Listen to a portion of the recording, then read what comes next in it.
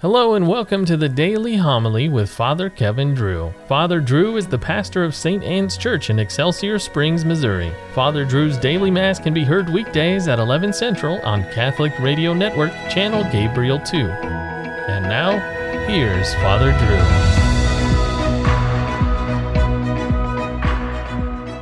Drew. A reading from the book of the prophet Isaiah. Hear the word of the Lord, princes of Sodom. Listen to the instruction of our God, people of Gomorrah. Wash yourselves clean, put away your misdeeds from before my eyes. Cease doing evil, learn to do good. Make justice your aim, redress the wronged, hear the orphan's plea, defend the widow. Come now, let us set things right, says the Lord. Though your sins be like scarlet, they may become white as snow. Though they be crimson red, they may become white as wool. If you are willing and obey, you shall eat the good things of the land. But if you refuse and resist, the sword shall consume you, for the mouth of the Lord has spoken. The word of the Lord. To the upright I will show the saving power of God. Not for your sacrifices do I rebuke you, for your burnt offerings are before me always. I take from your house no bullock, no goats out of your fold. Why do you recite my statutes and profess my covenant with your mouth, though you hate discipline and cast my words behind you? When you do these things, shall I be deaf to it, or do you think that I am like yourself? I will correct you by drawing them up before your eyes. He that offers praise as a sacrifice glorifies me, and to him that goes the right way, I will show the salvation of God. The Lord be with you. Reading from the Holy Gospel according to Matthew. Jesus spoke to the crowds and to the disciples, saying, The scribes and the Pharisees have taken their seat on the chair of Moses. Therefore do and observe all things whatsoever they tell you, but do not follow their example. For they preach, but they do not practice. They tie up heavy burdens hard to carry and lay them on people's shoulders, but they will not lift a finger to move them. All their works are performed to be seen. They widen their phylacteries and lengthen their tassels. They love places of honor at banquets, seats of honor in synagogues, greetings in marketplaces, and the salutation, Rabbi. As for you, do not be called Rabbi. You have but one teacher, and you are all brothers.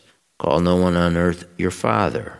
You have but one Father in heaven. Do not be called Master. You have but one Master, the Christ. The greatest among you must be your servant. Whoever exalts himself will be humbled, but whoever humbles himself will be exalted. The Gospel of the Lord. A priest wrote, Prophets are not popular. Prophets are not liked. Prophets are sometimes put to death. The Holy Land is littered with the tombs of the prophets. The Lord himself alluded to this when he excoriated the leaders of the chosen people for decorating these tombs once the voices of the prophets themselves had been stilled, while rejecting the voice of divine prophecy itself in him. Isaiah could not have been too popular. Look how the 10th verse of his book starts. Listen, princes of Sodom, people of Gomorrah.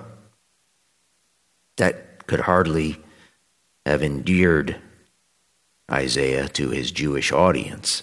The 4th verse of Isaiah begins like this. Ah, sinful nation, a people laden with iniquity. They have forsaken the Lord. They have despised the Holy One of Israel. They are utterly estranged.